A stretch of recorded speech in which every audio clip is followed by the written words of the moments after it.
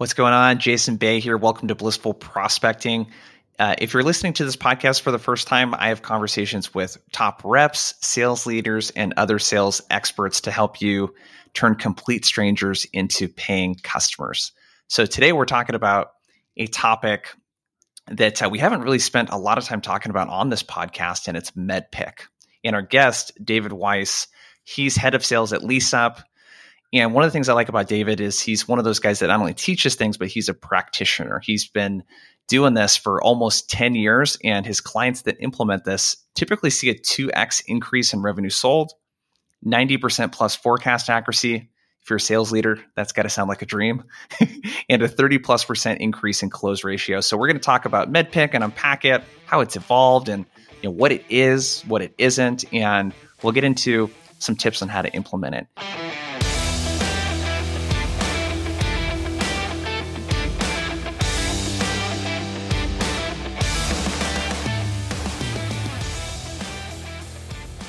David, this is not our first time talking, but this is our first time recording a podcast together. It's good to see you. Jason, thanks for having me on, man. Really pumped for this conversation and to be here. Appreciate you. Yeah. So you shared a story with me before while we were preparing for this, and there was a sales leader that you had, I believe it was at ADP, and he was talking about this approach, and you were a little bit resistant about it, if I remember correctly. Tell us, unpack that story a little bit. So Gregory Donovan, he's still a mentor, really good friend. And what's awesome, so he's the head of sales for a company called Centair. And I'm actually, we're coming full circle here. I worked with them almost 10 years ago. He taught me MedPick, and I'm now actually training his entire sales force on MedPick. Wow. So we just That's finished so cool. Agreeing to that. And we've stayed in touch over the years. Like I said, what a good friend, great guy. So it's really cool how this is all coming full circle. But when he first introduced me to MedPick, I was probably that typical, not special, high performing or good performing rep. Been in sales for quite a while, working for ADP, which is a pretty prestigious sales organization.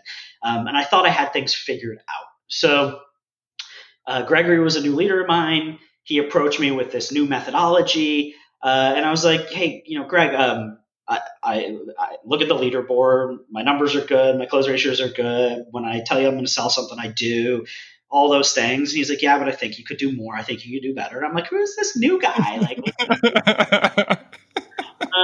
So I pushed back and I pushed back, and he kept, he's just a great human. Like he wasn't a jerk about it. He would just, very strategically during like business case reviews and strategy sessions, just ask me questions like, "Hey, David, do we have a mutual action plan in place, or what's their timeline, or hey, what's their decision criteria? Why are they buying from us? Why now? Why change? Who's all involved?" And I'd loosely be able to answer some of these questions. Some of them have been like, "Man, it's a good question. I didn't think about that one. Let me go find that out."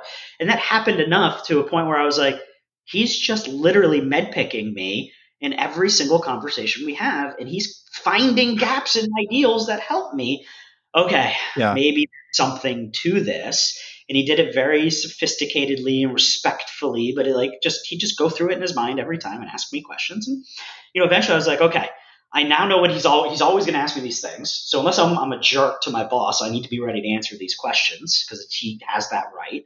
And then I started seeing the power of those questions. And then I said, screw it. I'm going to do it. I'm going to adopt it myself because why not? And, the rest kind of became history for me as I started closing more and teaching others and seeing their success and, so on and so forth. It's a pretty hilarious story because when I work with managers, I always bring this up. I was like, you teach your reps how to sell. How come you don't use those same techniques on your reps? You can't just tell people what to do, that you have to sell them on it. You know what I mean? So I'm curious for you, because what someone might be thinking about methodologies is, do we need a sales methodology? Is it about using this one versus all of the other kind of sales methodologies out there? So is MedPick a sales methodology? Do you look at it like that? And what would you say to someone that's like, dude, there's lots of other things too out there. Why would this be the one, that I would use? How would you walk someone through that? Yeah, no, I love that question. And so MedPick is not a sales methodology. A methodology is like, I don't even want to define it. you've got your challengers and you've got your gap sellings, and there's spin selling, and there's so many sales methodologies. I'm a believer that there's no one right answer, that there is so much wisdom from all these different points of view, and depending on who you're selling to, when you're selling, like they all have their place. What I like about MedPick is it sits on top of all of that. It's not a sales process. You're going to follow it linearly. In your first conversation with someone, you're not going to ask them all 8 letters of MedPick, and it's not BANTS. You're not MedPicking someone to death. What the purpose of MedPick, and I look at it as a gap analysis checklist. It is there to sit across your entire deal, and before every meeting, and after every meeting, you look at it and you say, "Huh, do I have this information? Have I built a business case? Do I know who my economic buyer is? Do I know their decision criteria, their decision process? If we're in the deal, do I know the paper process? Have I figured out an identified pain, and have I done it on a persona level? Do I have a champion in there that's selling for me when I'm not there? Do I know who I'm competing against? Is it status quo? Is somebody else? Have I positioned against it? Where do we stand? Like literally, I just went through MedPick. Like I just asked myself those questions, and then where I see gaps, it's like, okay, now I'm going to dig into those gaps, and then your methodology, buyer centric, seller centric, all the different ways, like that's how you go about getting the answers to the questions you just asked to identify your gaps. But it sits on top of the deal, and it helps you do that. Yeah. I think that's an important piece of clarification. And it sounds like this is something that if I'm a sales leader, I could use for deal reviews too. This is literally this is the topic and the framework behind the deal review. Yeah, well, I see MedPick deployed successfully. It's a common language. It's a common view and way of talking about opportunities in business. And to me, MedPick is designed for the rep.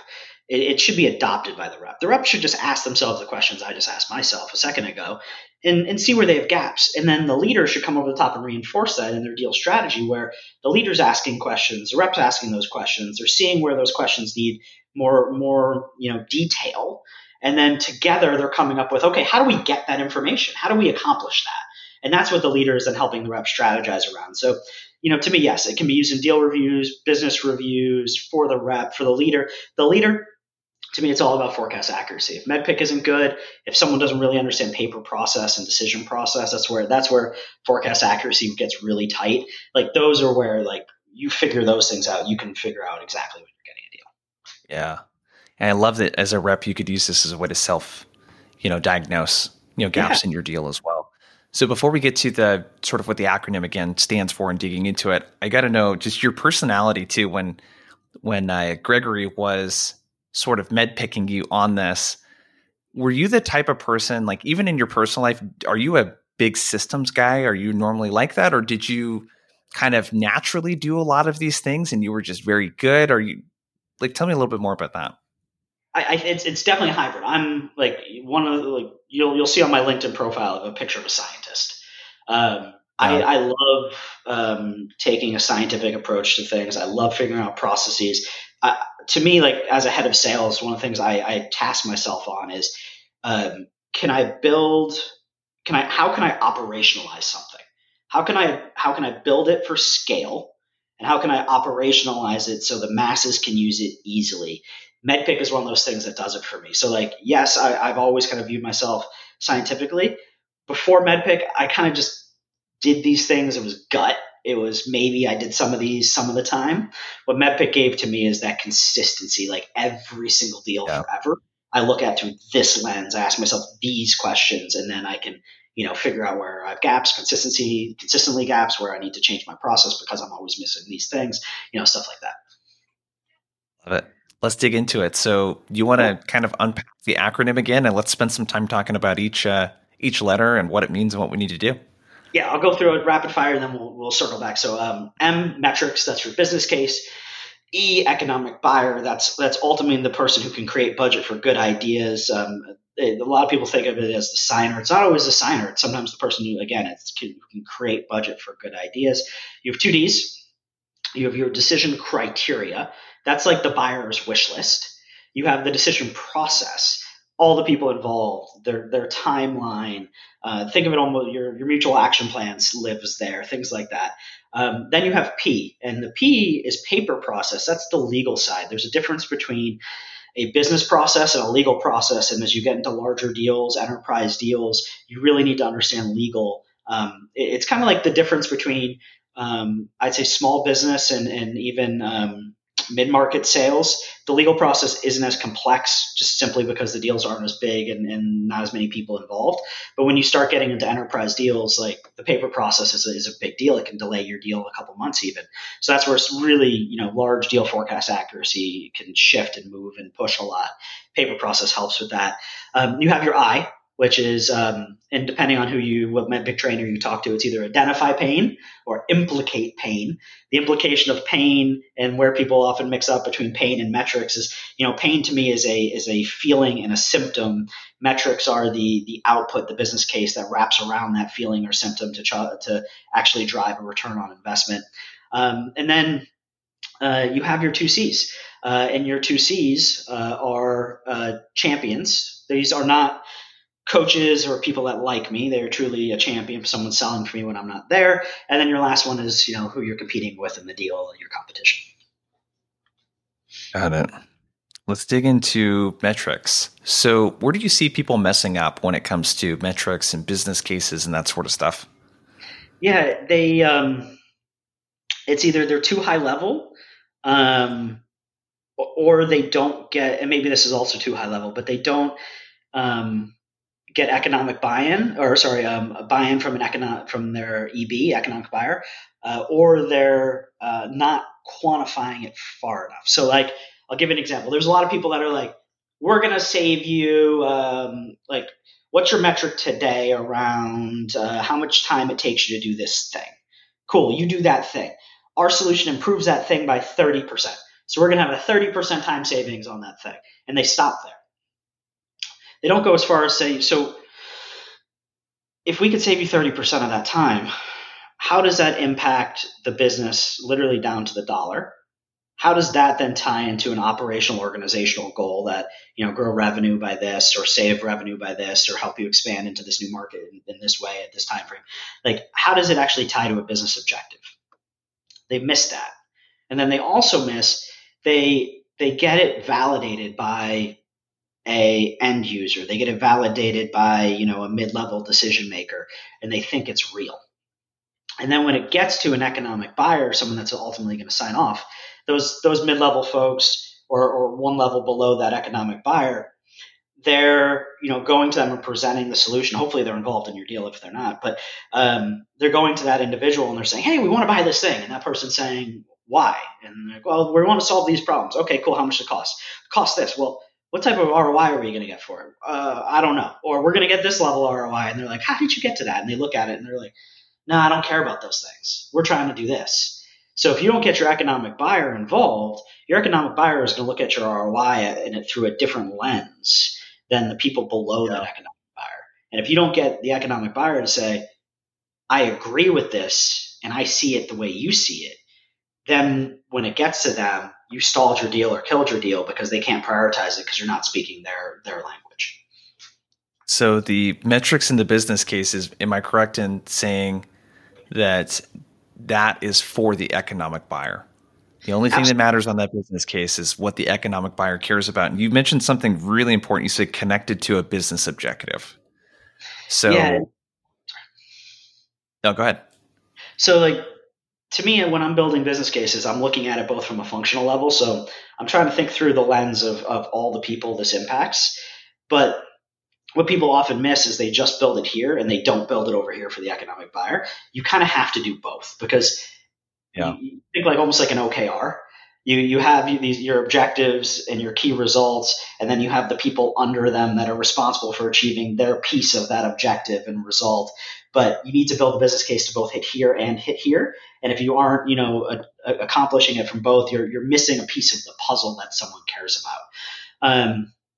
So yeah, you're building it kind of through the lens of the different facets, and again, to your point, tying it back to the broader business objective. That is what your economic buyer is going to care about. Got it. And one other thing you mentioned too, the buy-in piece, I think is super important to make sure that we don't gloss over. You can't just put an ROI, or a business case together with some numbers that people look at and like, where the hell did you get these numbers, dude? So there's, I'm assuming, a lot of collaboration involved with getting the metrics and being like, hey, dude, are these believable? Like, I think working together with them to do it and getting their stamp of approval is super important. Yeah, it's funny. And I always get a challenge or an eyebrow raised when I say this. A business case doesn't need to be right. It just needs to be agreeable.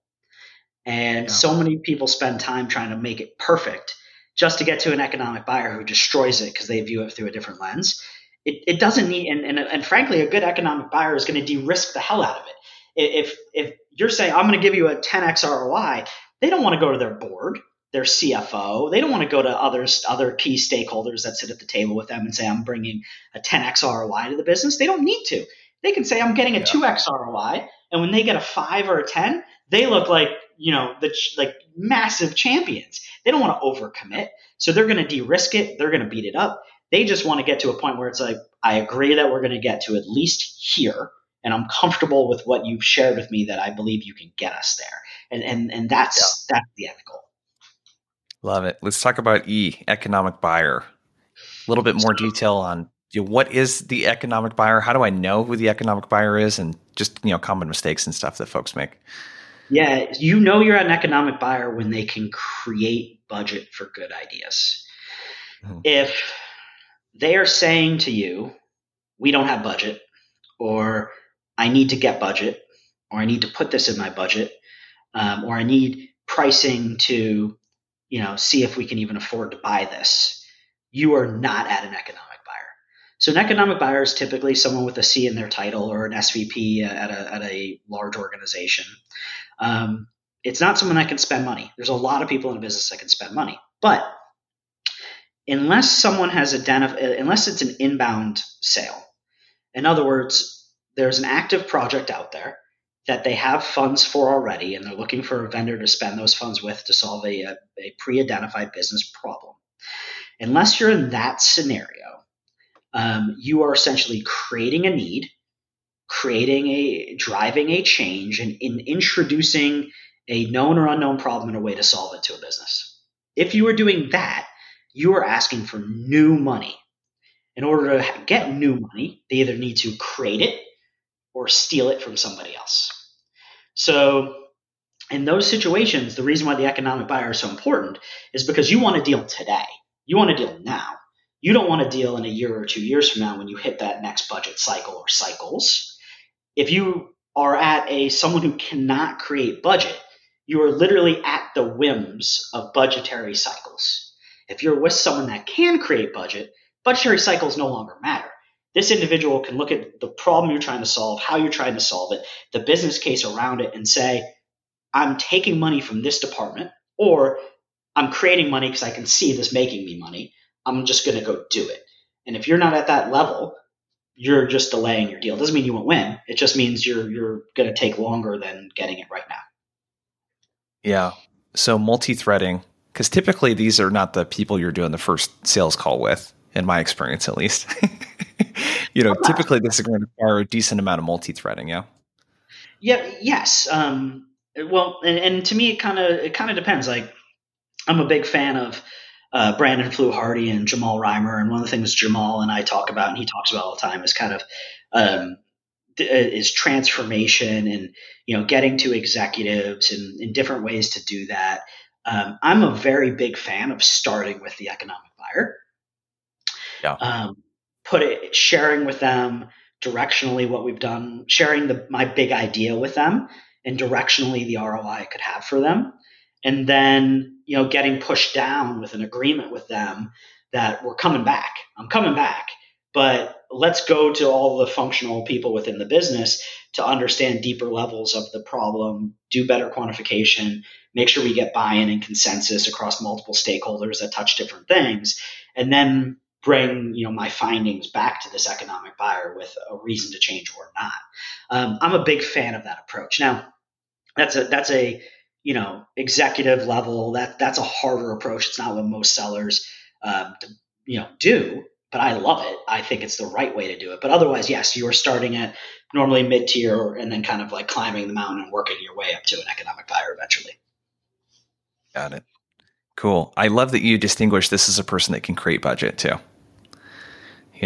It's a completely different ballgame, when you're talking to people like that, and love it. So we got metrics, economic buyer, the next D, decision criteria. So what is this, and what are some common mistakes that people make? Yeah, so decision criteria are the buyer's wish list. So here's a problem that they're trying to solve. The real question is, how are they trying to solve it? So I'll give you an example. Like someone may be trying to solve that problem by hiring. Like let's use a really common one: hiring headcount. We need more pipeline. That's a problem we want to solve. So you can kind of do that three ways, or a combination of all three. To get more pipeline, you can have the staff you have work harder. You can enable that staff with technology to be more efficient. You can hire more staff, or you can outsource the staff. So 4 ways. Let's say 4 ways. Now, if I am trying to solve that pipeline problem, but I don't want to buy technology in your technology company, well, we're misaligned.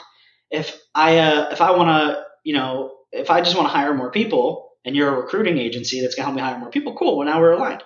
If you're a company that wants to outsource that, well, no, I want them to be my people. I don't want to outsource it. So just because you can solve the problem doesn't mean it's how they want to solve the problem. So you need to do one or two things. You either need to get them to change how they want to solve the problem, or you need to get really well aligned to how they want to solve the problem to get your deal.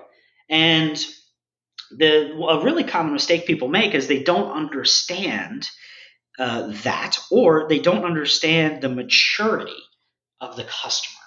So maybe I'm this company and I can solve that problem and 10 other problems that they are having or will eventually have.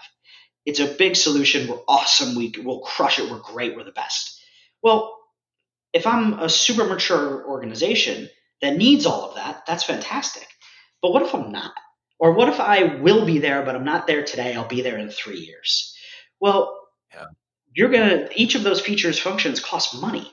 So even though you're great and can solve that problem and lots of others, you're misaligned. You're going to be 3 times as expensive as what they have budgeted because they're low on maturity. They want to solve this. They don't want to solve this. So that causes a problem. Or the other way, you solve it in a very narrow way and they're a very mature organization. They're looking to solve it in all these different ways. So decision criteria to me is so critical because you have to solve the problem the way they want to solve it at the maturity level that they're trying to solve it. And you as the seller need to figure out all of that so you can present it to them the right way. And that can be a lot and way more complex than a lot of people are doing. And the way you accomplish that often is really good questioning, really good discovery. And then my personal favorite is building a scorecard. And what you're doing is you're building a scorecard of your key core feature function. You're getting aligned with the buyer on if they agree that's what they want in a solution. You're differentiating that scorecard to the things that make you stand out, and then you're providing it to them to use with other vendors to do their evaluation. And hopefully, if you've built it right, you're scoring higher than the others. So, man, I just said a whole hell of a lot, but that's the idea of decision criteria done right. Yeah, tell me more about the scorecards. That's pretty interesting. So, don't need to be overly complex. Essentially, think of like the simplest way I've seen it done, an Excel spreadsheet. So similar to an RFP that a company sends to you, when a company sends you an RFP, that's their scorecard. And what they're doing is they're having you fill it out, and then they're ranking you against every other vendor they sent the RFP to. This is almost like a reverse RFP. You're going to them with a list of feature functions that you do really, really well and written in such a way that it differentiates you. And then you're saying, hey, evaluate our demo against this and evaluate everyone else's demos against it, and then score them, and then tell me which one scored the highest. And you're also getting aligned on, are we missing anything? That's us, but do you need all this stuff? Do you not need some of it? Do you need more? Because now you're starting to see where your gaps are. Yeah, that's pretty clutch. You definitely want to make sure to carefully go through that so it doesn't backfire. But if it does backfire, you're potentially misaligned. Like you'd probably lose anyways. Yeah. But yeah. Yeah. Interesting. So the second D, decision process. You mentioned mutual action plans. When do you start to talk about a mutual action plan? Yeah, and I'll answer that then, and then decision process is layers even more than that. But the mutual action plan, where I love talking about that, it's often like in a lot of people's like deal stages, it's like stage like 2.5. It's right around when you're asking the question to them of, hey, it looks like you like what we have. It seems to solve a problem that you're trying to solve. Ideally, when would you want to be live? And you're asking that question. Ideally, when would you want to be live? And it's not like when do you want to sign a contract or when are you buying us or when are we starting our implementation. It's nuanced. It's more sophisticated than that. If you were to buy a vendor, any vendor, when would you want to be live? And what's great about that question is like, well, we ideally want to solve this problem and be live in 3 months. It's like, oh, you want to be live in 3 months? Cool. Well, our solution takes a month to implement. So we don't actually have 3 more months to figure this out. We have 2. How long does your contracting process take? Oh, well, our contracting process takes 3 weeks. Oh, so we actually don't have 2 months. We only have a month and a week. How long does your security review process take? Oh, well, that InfoSec and security that takes about 3 weeks too. Oh, so we actually have about 3 to 4 weeks to figure this out. Just out of curiosity, what other steps are involved in this? Who else needs to be involved? Oh, well, we've had these conversations, but we're going to need to get sign off from this person, and we want to go through an implementation session with you guys, and we need to do this. Oh, well, man, it looks like we need to put a lot of things on the calendar, and we need to accomplish all of them in the next 3 weeks. Is that how do we drive urgency there? Maybe we need to have a couple meetings a week now between now and the next couple of weeks to be able to hit that timeline, then this timeline, then this timeline, then this timeline. And now all of a sudden, you just, instead of trying to be a pushy salesperson, you are now turning into a advisor. And it's like, I'm now consulting with you on how to get you live when you want to be live, and we need to do all these things. And now you can start putting pressure on all of that stuff. Yeah, I love that. I've even seen reps sometimes kind of hint at it, even in that first disco call. If they have 45 minutes, an hour for that first disco call where they'll just do a quick screen share. Hey, you sound really interested in this. Here's kind of what here's what that process might look like. It's interesting. So what else do we need to know about decision process? So decision process, mutual action plan, but it's also things like technical criteria, budget, all people involved, and why. It's really that kind of map of everything that goes into making a decision. And again, decision process and the process around it. So you have your criteria, wish list, and then you have essentially everything else around making that decision and all the stakeholders and timelines and budgetary cycles and yada yada. All of that kind of goes into decision process. Where's one place where you see reps missing the boat the most? Really, the mutual action plan. Figuring out that timeline and working backwards towards it. Backwards timeline to me are so powerful, and reps often will miss it. And what's really interesting, they're like it's like you present the proposal. It's like, so when are you guys making a decision? 6 months from now. It's like, whoa, shit. Maybe you shouldn't have presented the proposal yet, because I'm guarantee something's going to change in the next 6 months. So it's like you really trying to figure that out early. And to me, that's kind of, again, post demo. You're aligned on that you can solve the problem you're trying to solve. Now it's like, okay, when do you want to solve it? And working backwards and talking through those things really does inform so much of your next actions and when and why. And without that information and working backwards through it, like you could have a gross misalignment and not even know it. Yeah. Love that. Work backwards. So P for paper process. What do we need to know about this? Yeah. So your paper process is your decision process, kind of mutual action plan again, applied to legal. So this is who's all involved in the legal review. Are they inside, outside counsel? what priority is this deal? Um, how many other deals do they have in front of them? Uh, how long does this normally take from start to finish when you guys have done something like this before? What are the steps on your side? Like, when can we get first pass red lines? When can we get this? When can we get that? Um, it encompasses all of those things. There's also flavors of it beyond that are like, do you have your give to gets mapped? So this is one of the things I teach people to build is like, if someone asks for, a decrease in term, are you willing to ask them for an increase in cost? If someone asks you for a decrease in cost, are you willing to ask them for an increase in term? Are you willing to, if someone, wants a decrease in implementation costs, are you willing to like go to bat and fight for them to be, referenceable and use their name on their website and a certain number of case studies and testimonials? Like, do you have it Yeah. well mapped out that anytime someone asks you for something, you know what you're asking for back? There's also, a flavor here of negotiation posture where it's like you haven't given a discount yet until you're at the paper process stage, because you know that as soon as you hit procurement, they're going to ask for stuff. And if you've given stuff before that point, that's your new starting point, and knowing when and how Yeah. to navigate that conversation. So those are some of the like key elements of the paper process. Yeah. Yeah. The give to gets, thinking about that in advance is so important.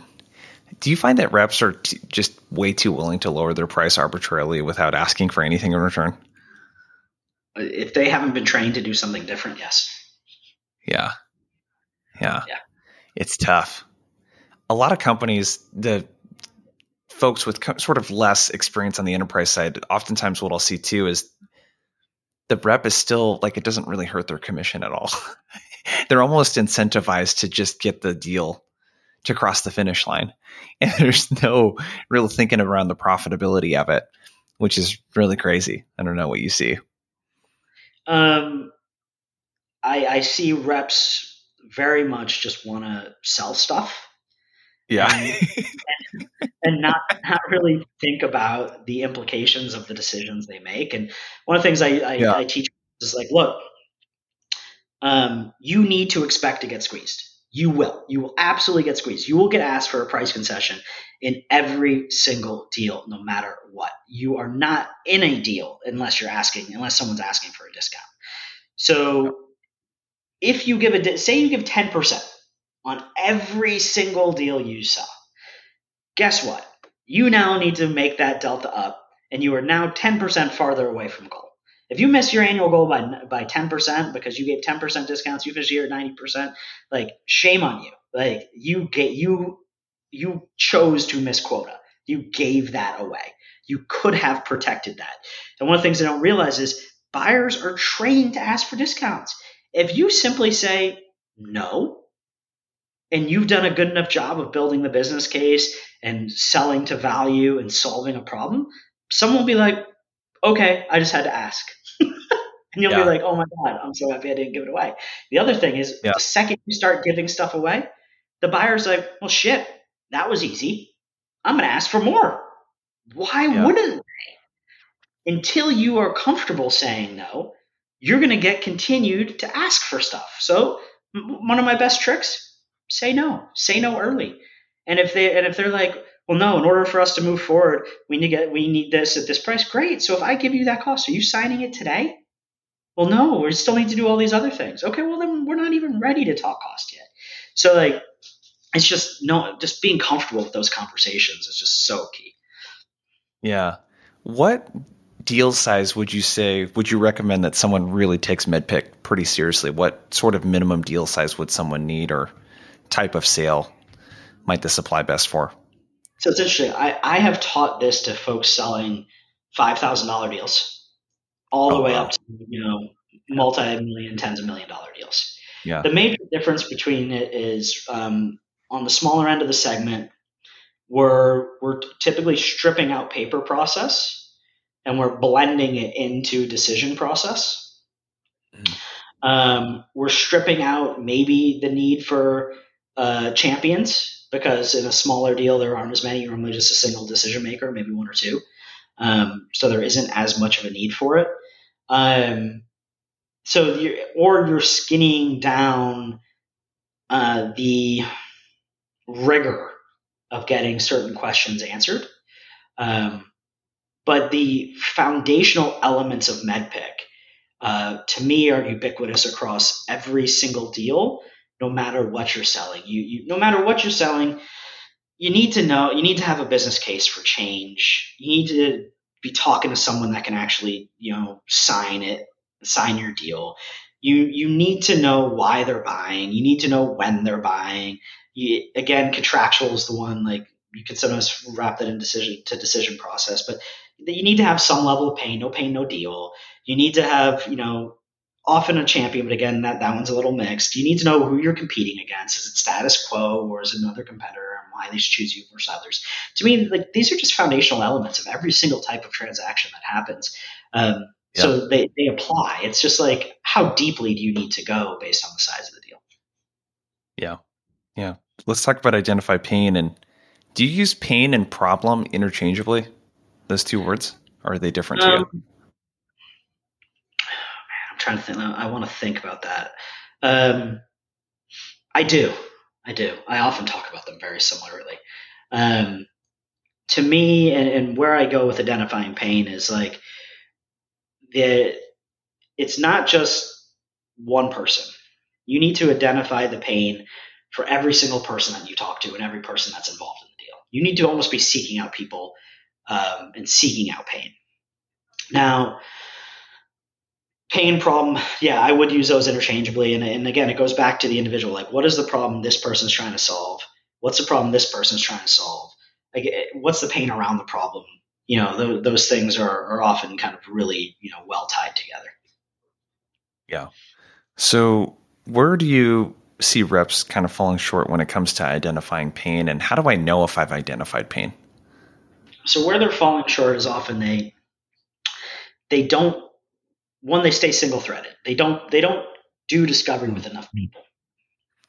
If the decision team, because you've asked the question, is 5-6 people, which is pretty standard mid market, 8, 10, 12 people in enterprise, and you've only done what I call like discovery, like deep discovery, like you've gone through your discovery questions and figured out each individual's workflow and process and bottlenecks on all those things and exactly how your solution solves that specifically to them. That people make assumptions that, like, oh, these two people are in the same department, so they must be exactly the same. It's like, they may be in the same department, but working and trying to accomplish different things, and they may be struggling to accomplish those things in different ways, and your solution may help them in different ways. So they folks just cast too broad of a stroke across their deal with the pain. That's a big one. The other one is that they're not really spending time one-on-one to deeply understand the process. It's like, oh, you have a problem generating revenue. Cool. We help you sell more stuff. Like, okay, I know your pain. Like, I've always, one of the things I've often said is like, if the problem you're solving or the pain that you are representing is exactly the same for every single customer, you don't know pain well enough, because there's the pain that your solution is designed to solve for. But then there's the underlying of what's actually happening in the business for the individual around that. And that's often the nuances that people miss. Got it. That's a really interesting insight there. Shouldn't be the same for every customer. So it's the story around the pain and the problem and the impact it's really having for that organization is unique for every organization. It's not a cookie cutter kind of thing. For the organization and for the individuals within it. Yeah. Gotcha. Champions. Let's talk about champions. I think it's good to clarify, like you did with an economic buyer too. How do I know if someone is a champion? I sell to salespeople, so we use that nomenclature too. I'm your champion, right?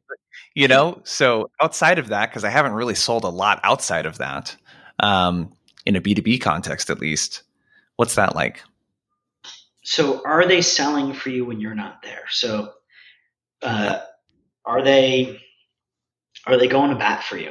Are they helping you prep for meetings? Are they giving you insider information?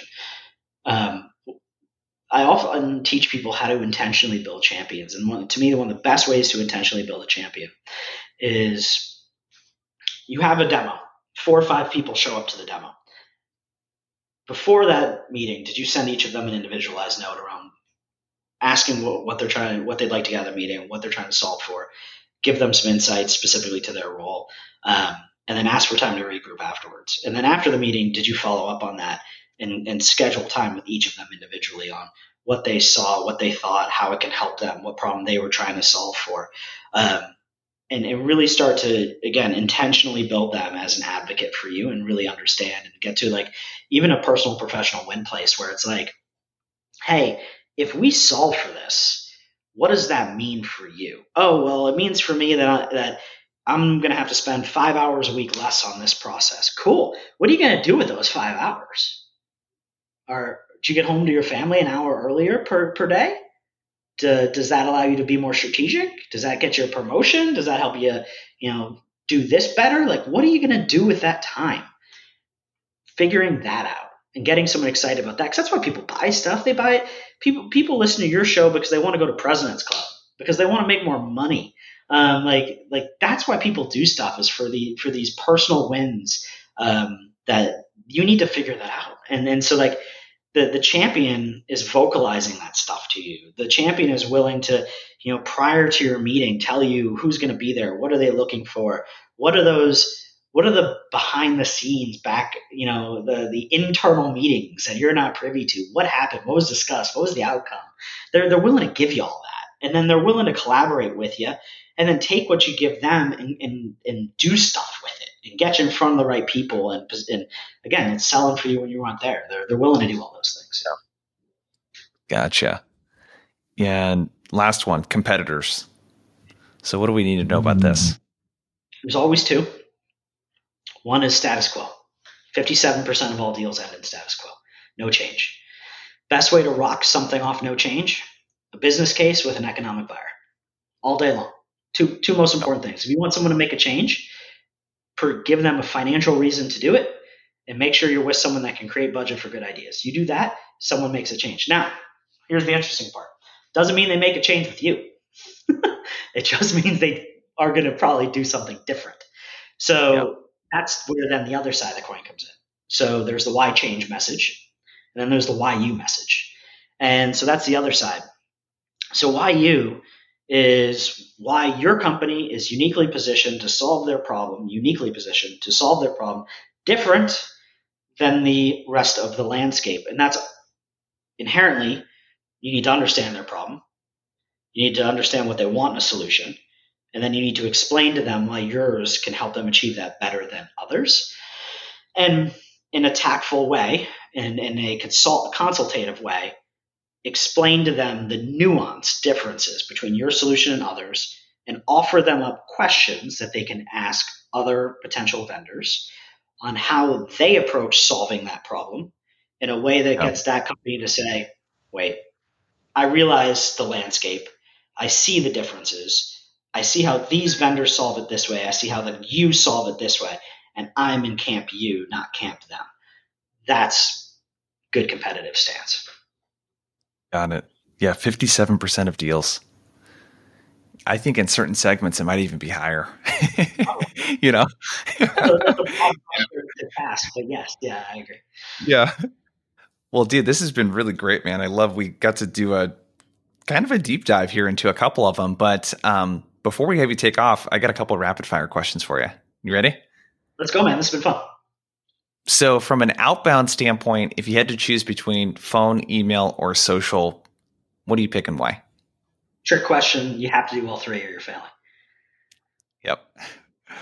What is something you believe about sales that most would disagree with? Was that the right answer, Jason, or are you looking for something different? There's no right or wrong answer. Okay, keep going. Sorry.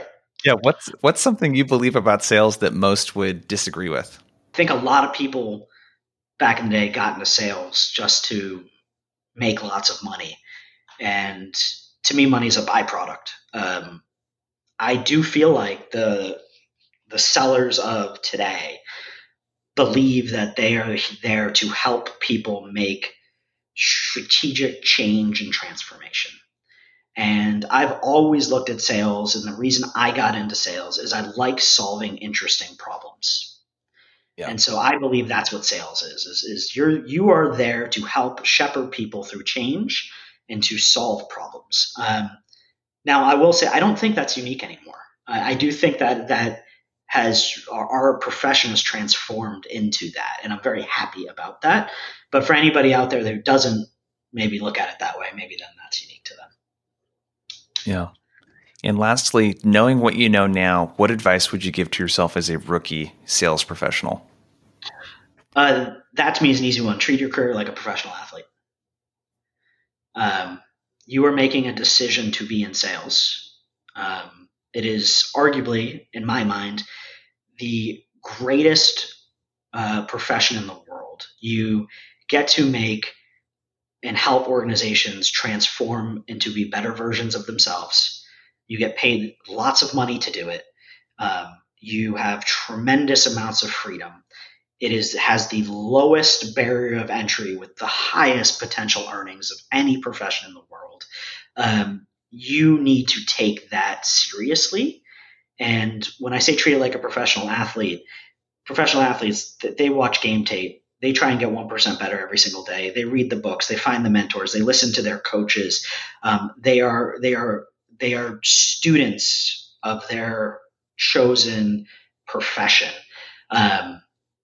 You need to be that to be successful or reach your ultimate potential. And man, to me, like that's the thing I see people missing and a lot is they don't take our profession seriously enough. Yeah. Dude, I love that. Well, before you take off, let us know where can we connect with you? You have a course on MedPick that I think people should check out. So let us know where people can connect with you and learn more about the course. Like you, man, I'm all over LinkedIn. Find me on LinkedIn. David Weiss at LeaseUp. But yeah, definitely hit me up on LinkedIn. I respond to every message I get. And then my MedPick class is meddpicc.co. So medpick.co. Yeah, check it out there. And if I can help you with anything or your listeners with anything, I am here to support the sales community. I wake up every single day just trying to help the sales community and help all of us sell better. So if I can do anything for you, please let me know.